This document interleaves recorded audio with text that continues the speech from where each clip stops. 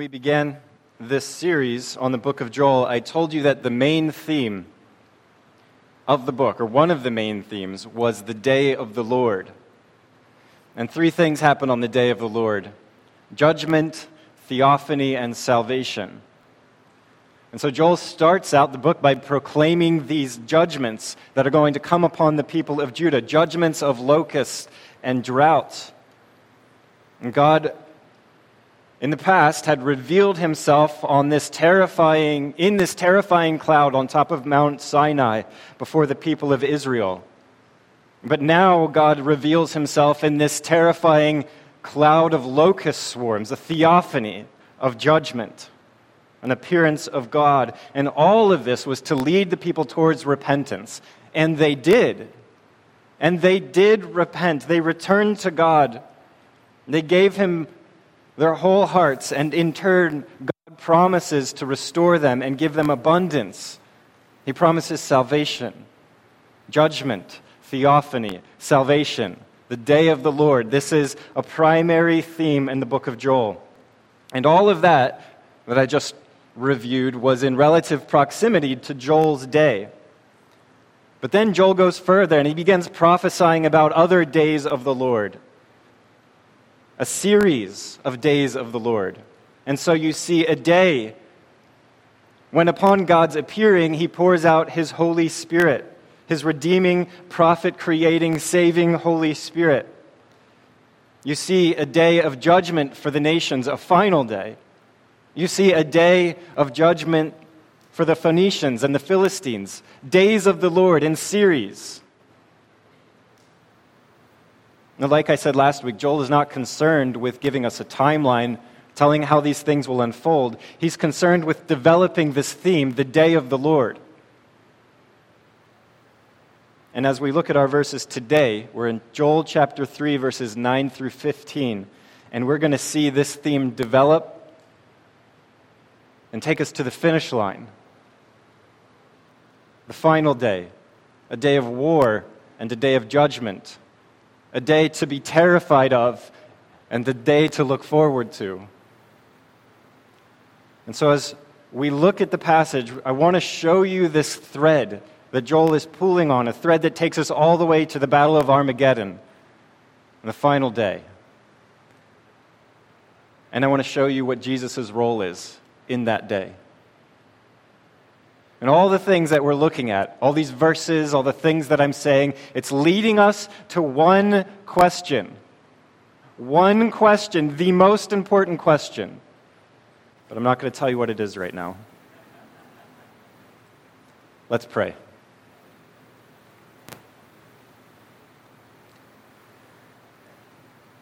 The weight of these things is tremendous, Father.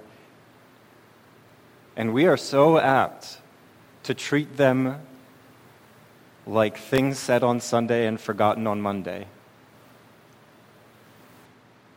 Let this weight sink deep into our souls and change us to the core.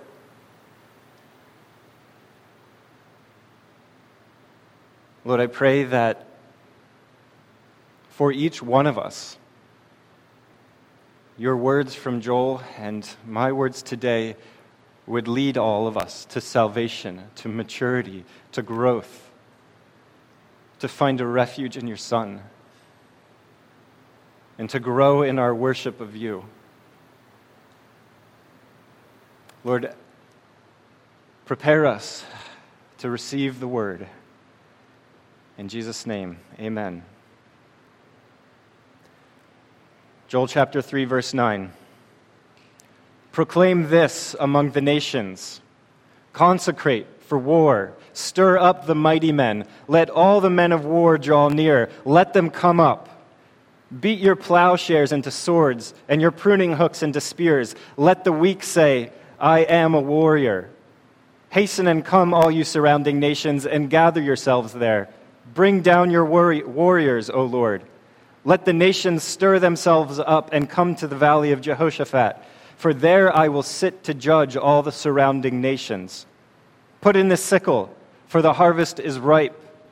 Go in, tread, for the winepress is full. The vats overflow, for their evil is great. Multitudes, multitudes in the valley of decision, for the day of the Lord is near in the valley of decision. The sun and the moon are darkened, and the stars withdraw their shining. Again, this is about the final day, the day of judgment and the defeat of all of God's foes. So I want to remind you that God is speaking through the prophet Joel. So these are God's very words. The Almighty Himself speaks, and He summons the rebels that have risen against Him to this valley. He summons them. He summons them to Armageddon. Again, the summons. Proclaim this among the nations. Consecrate for war. Stir up the mighty men. Let all the men of war draw near. Let them come up. Beat your plowshares into swords and your pruning hooks into spears. Let the weak say, I am a warrior. You have mighty men. You have soldiers and farmers and the weak. And they are all summoned. Every person from among the rebellious nations is summoned. They are to gather in the valley of decision. And now we've been seeing this reversal in the book of Joel. What happened to Judah being reversed, now happening to the nations. Remember when God summoned all of the people to the temple, all the people of Judah to the temple to repent and to worship? He said this in Joel chapter 2. He said, consecrate a fast, call a solemn assembly, gather the people. Consecrate the congregation, assemble the elders, gather the children, even the nursing infants. Let the bridegroom leave his room and the bride her chamber. From the elders to the infants and the newlyweds, not one of God's people is exempt from this solemn assembly of repentance. But now, in chapter 3, not one person is exempt from the coming war, the coming battle. From the mighty men to the weakling, they must all come. And he tells them to take their implements of peace and livelihood and beat them into weapons, their plowshares and their pruning hooks. So Joel is reversing something else now. He's not reversing something we've already seen in his book. He's reversing something from the other prophets, from Isaiah and Zechariah. Or Micah, rather. And these were prophecies of everlasting peace. So I want to show you Isaiah's prophecy that Joel is reversing. It shall come to pass in the latter days that the mountain of the house of the Lord shall be established as the highest of mountains. For out of Zion shall go the law and the word of the Lord from Jerusalem. He shall judge between the nations and shall decide disputes for many people. And they shall beat their swords into plowshares and their spears into pruning hooks. Nation shall not lift up sword against nation, neither shall they learn war anymore. And that's a beautiful picture of the peace that God will establish, of the reign of His kingdom, where nation will not rise up against nation. They will not learn war anymore, but there will be this everlasting, transcendent peace. But the nations in Joel's picture are the nations that are the enemies of God, that have rebelled against God and His kingdom. And so this is the lot for the enemies of God, that they must weaponize their implements of peace, which become these pathetic trinkets before the Almighty God.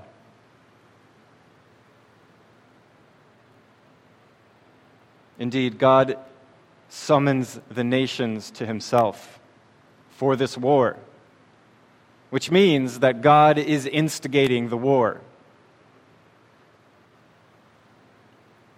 But He's not doing it to be the aggressor or to be malicious. He's doing it because He's the arbiter of justice, the one who repays, and the final judge. And so now He summons the nations to Himself because they have scattered His people and they have sold His children into slavery and they have unlawfully divided up the land. And so He is bringing them justice. Now is the time, as He has determined, to give them justice that they have earned. So he summons the nations to come up to him,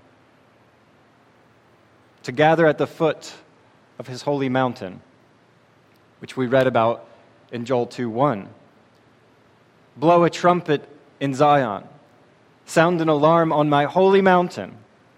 Let all the inhabitants of the land tremble, for the day of the Lord is coming. It is near. So this is filled with apocalyptic symbolism, where Joel sees the nations gathering at the foot of Mount Zion in this great valley, the Valley of Jehoshaphat, containing all the nations. And as I said last week, this is not a literal valley. You won't find the Valley of Jehoshaphat on any map, certainly not anywhere near the Mount Zion, near Jerusalem. This image of a Valley of Jehoshaphat and Mount Zion is a picture of something else, pointing us towards something else. Jehoshaphat means Yahweh judges. It can also be translated as Yahweh has decided. The judgment has been made in the Valley of Jehoshaphat. So high above this valley in which the nations are gathered, God looks down from his holy mountain on the nations.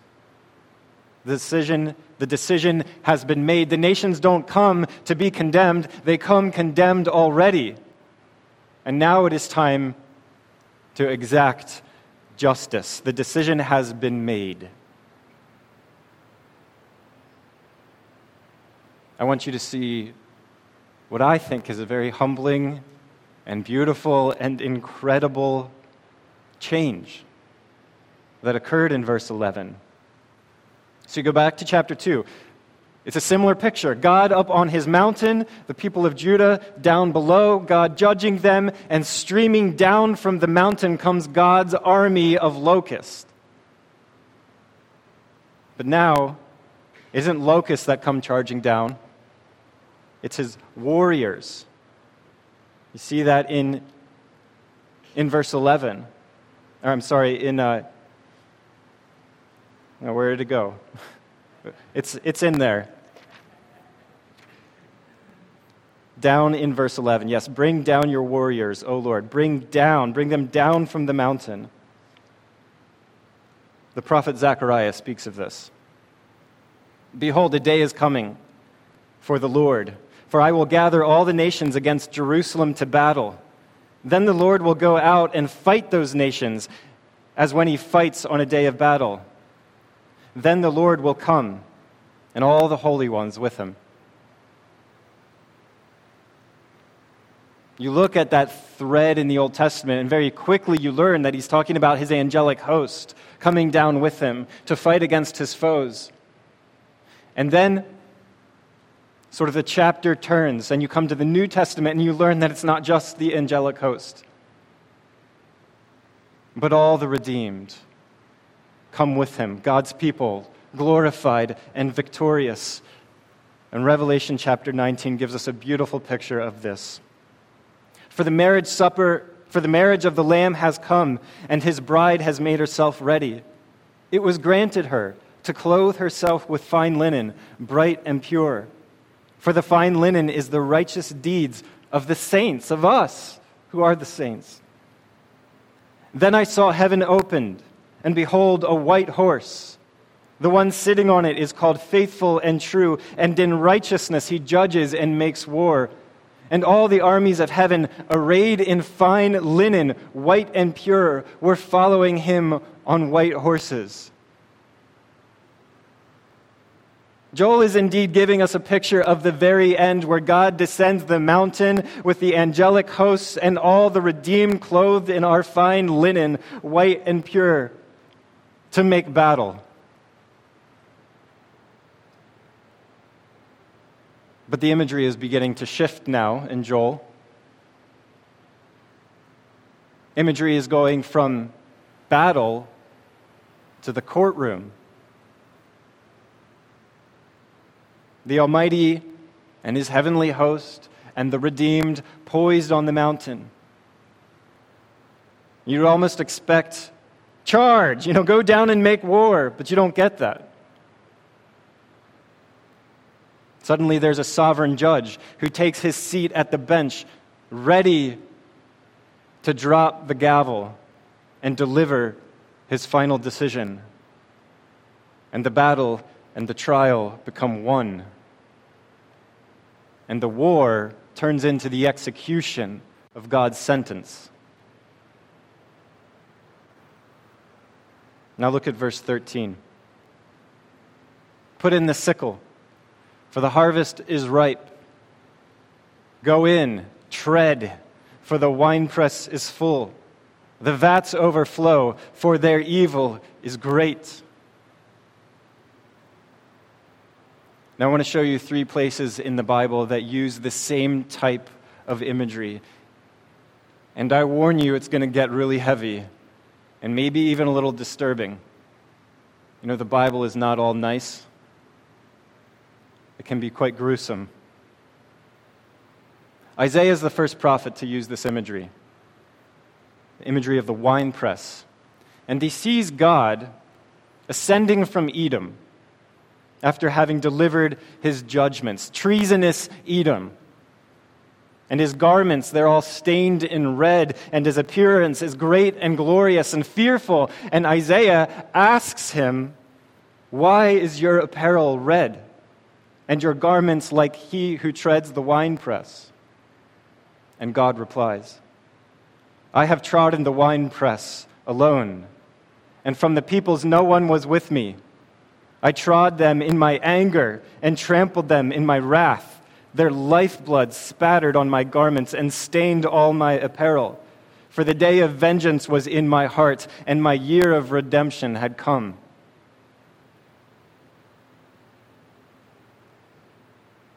That's a pretty gruesome scene. The day of the Lord had come upon Edom. But there's a day coming for the whole earth. And it's a day that Jesus talked about at length. And I'm going to give you a little snippet of what Jesus said from Matthew 13.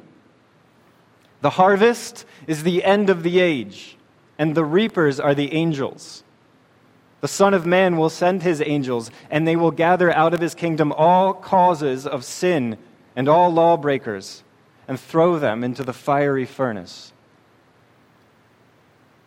And then after Christ's death and resurrection and ascension, God gives the Apostle John a vision.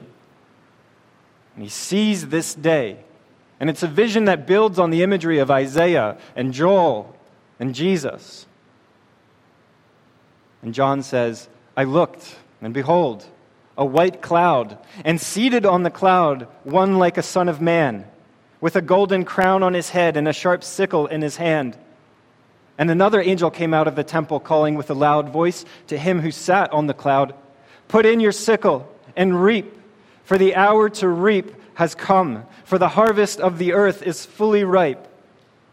So he who sat on the cloud swung his sickle across the earth, and the earth was reaped.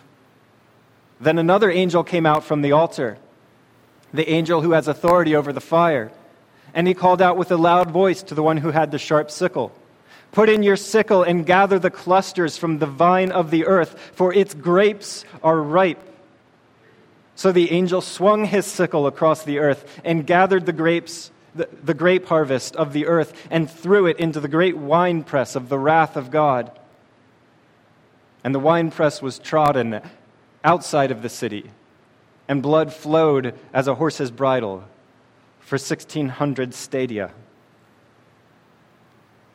So that picture in the book of John is a picture of Armageddon. This final battle, final judgment.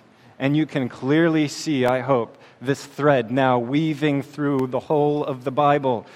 A thread that warns humanity of this judgment. It is coming. An apocalyptic thread that God wove for us through Isaiah and Joel and Jesus and John and more. Why does this happen? Does it make you want to ask that question? Why does it happen? Why does God crush his enemies like this?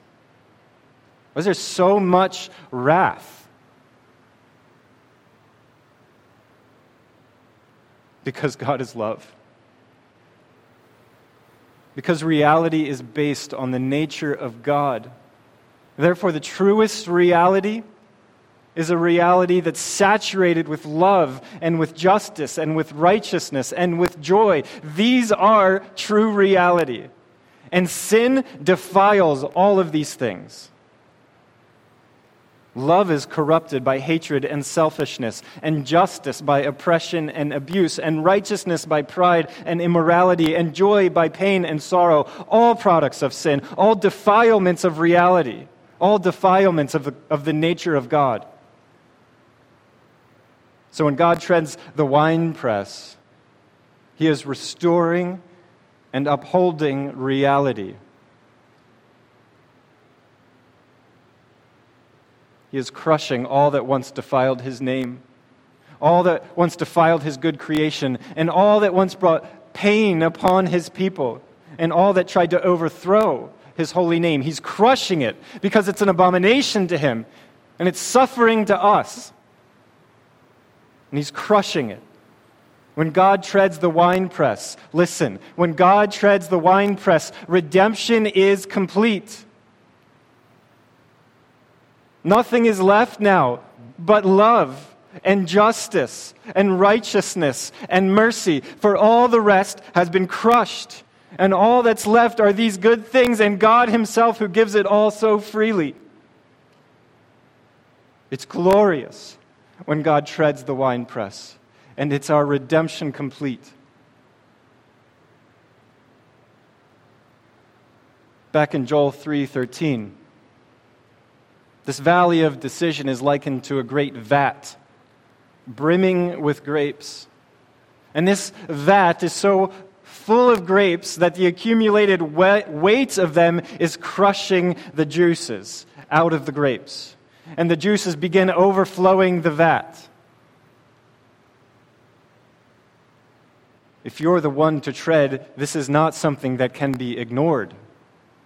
It demands your attention now. It's time for this winepress to be trodden, I guess. The sins of the nations have accumulated such a weight that God can no longer neglect their overflowing wickedness. And so God summons them to the valley of decision, not to condemn them, for they come condemned. For they have gorged themselves on injustice and rebellion and law-breaking. He summons them now to the great vat because it's time to tread the winepress. Verses 14 and 15. Multitudes in the valley of decision. For the day of the Lord is near in the valley of decision.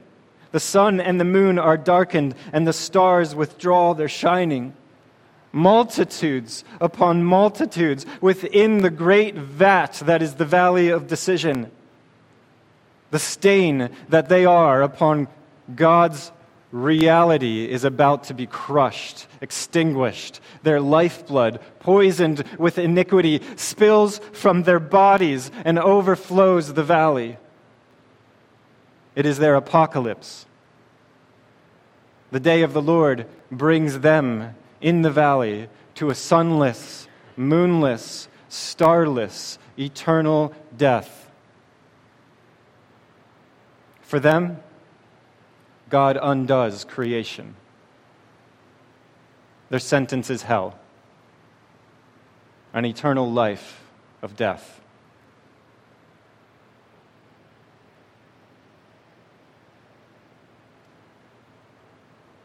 This is just imagery. There is no real valley of Jehoshaphat. There is no literal winepress that people are going to be squashed in. There's, if you would receive it, maybe no actual war. But these are images that point us to something, to point us to a day that should elicit terror from all who stand condemned, as do the nations with their trinkets before the Infinite One. On Judgment Day, there will not be grapes and there will not be swords, but on Judgment Day, there will stand the living Word of God, and by His Word and His Word alone will you be judged. His words will sift you and tread upon you and cut you open to see what is in your heart. Isaiah 11, verses 3 through 4. He shall judge not by what he sees or decide by what his ears hear, but with righteousness he shall judge the poor and decide equity for the meek of the earth. And he shall strike the earth with the rod of his mouth, and with the breath of his lips he shall kill the wicked. The wicked are killed by the words of Christ. John 12, Jesus says, "If anyone hears my words and does not keep them, I do not judge him, for I did not come to judge the world, but to save the world. The one who rejects me and does not receive my words has a judge. The word that I have spoken will judge him on the last day." So when you stand before God on the final day, what judges you or what condemns you? It's you. It's what you have done with Jesus. Did you receive him? Did you treasure his words? And this will be enough. This will be enough to determine your eternal destiny. So in a very, very real way, the words of Christ kill the wicked.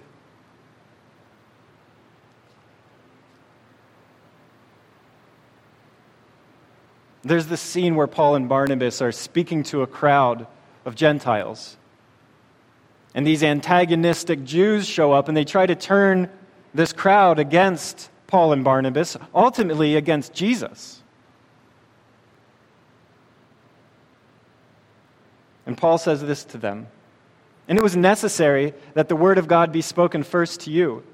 Since you thrust it aside and judge yourselves unworthy of eternal life, behold, we are turning to the Gentiles." So you see it there.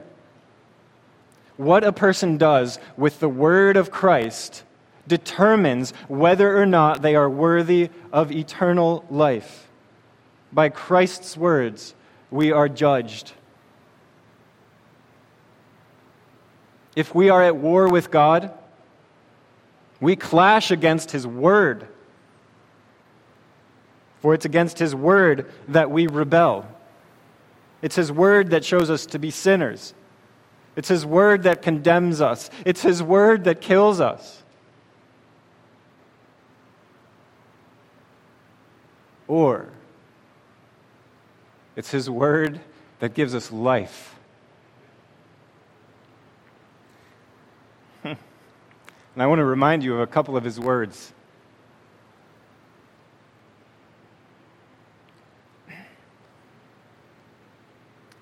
A few words that he spoke in agony. He was betrayed, and in a few moments, they would take him. His closest friends would abandon him.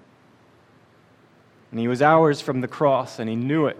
And so he prays this: "My Father, if it be possible, let this cup pass from me. Nevertheless, not as I will, but as you will." So what's Jesus talking about? What is this cup? Well, what are grapes in a wine press for but for filling cups? Every single one of us deserve to be gathered in the valley of decision and to be trodden down where our sun goes dark and our moon is extinguished.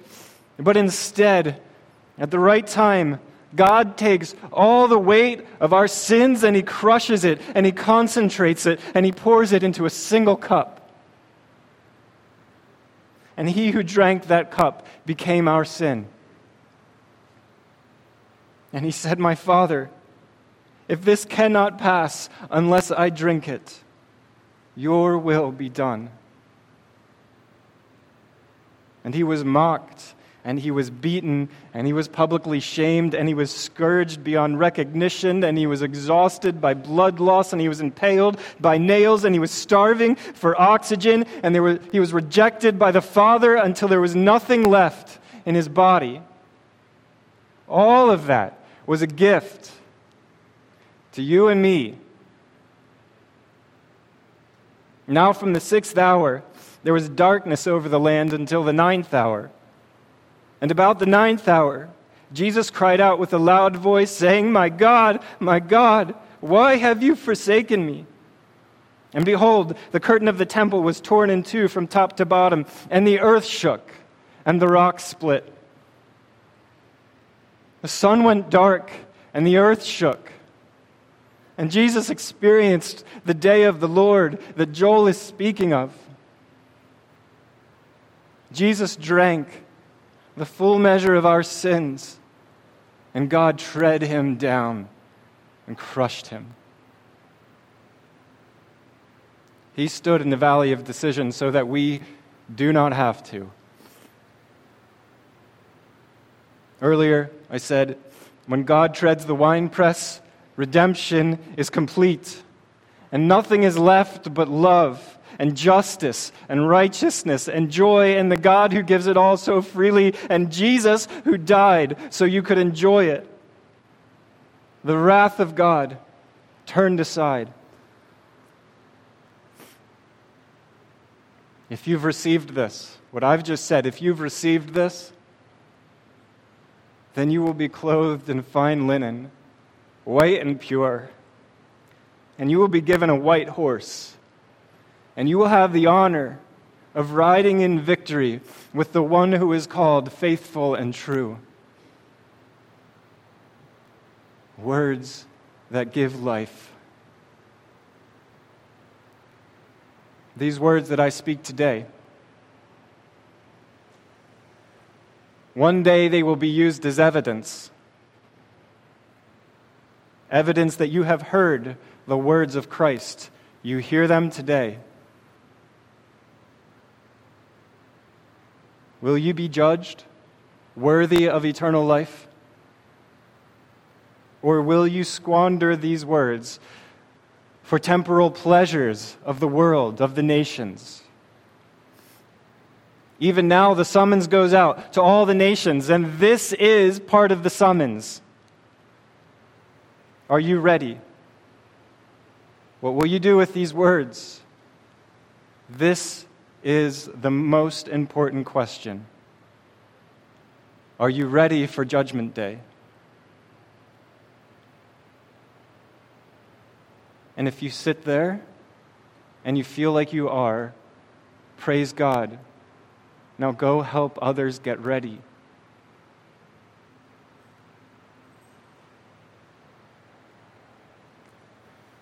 Father God, I thank you for your words,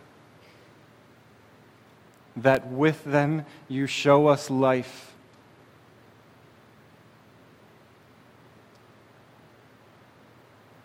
We are so unworthy of it. We ourselves are just brimming with sin. But you forgive, and you've taken away every one of those sins and poured them out upon your Son. It's unfathomable, this gift that you've given to us. Lord, I pray that we would receive it. The very depths of our soul, that we would receive it, and the words of Christ would be our greatest treasure. Nothing else would take us away from the words of Christ. Lord, help us to do our part if we have received these things, to send out the summons, to prepare hearts for Judgment Day, to show them the value, the treasure that is Jesus Christ. Let us be faithful stewards of what you've entrusted to us and not squander these days. Thank you, God, for your word. Thank you for your word. In Jesus' name, amen.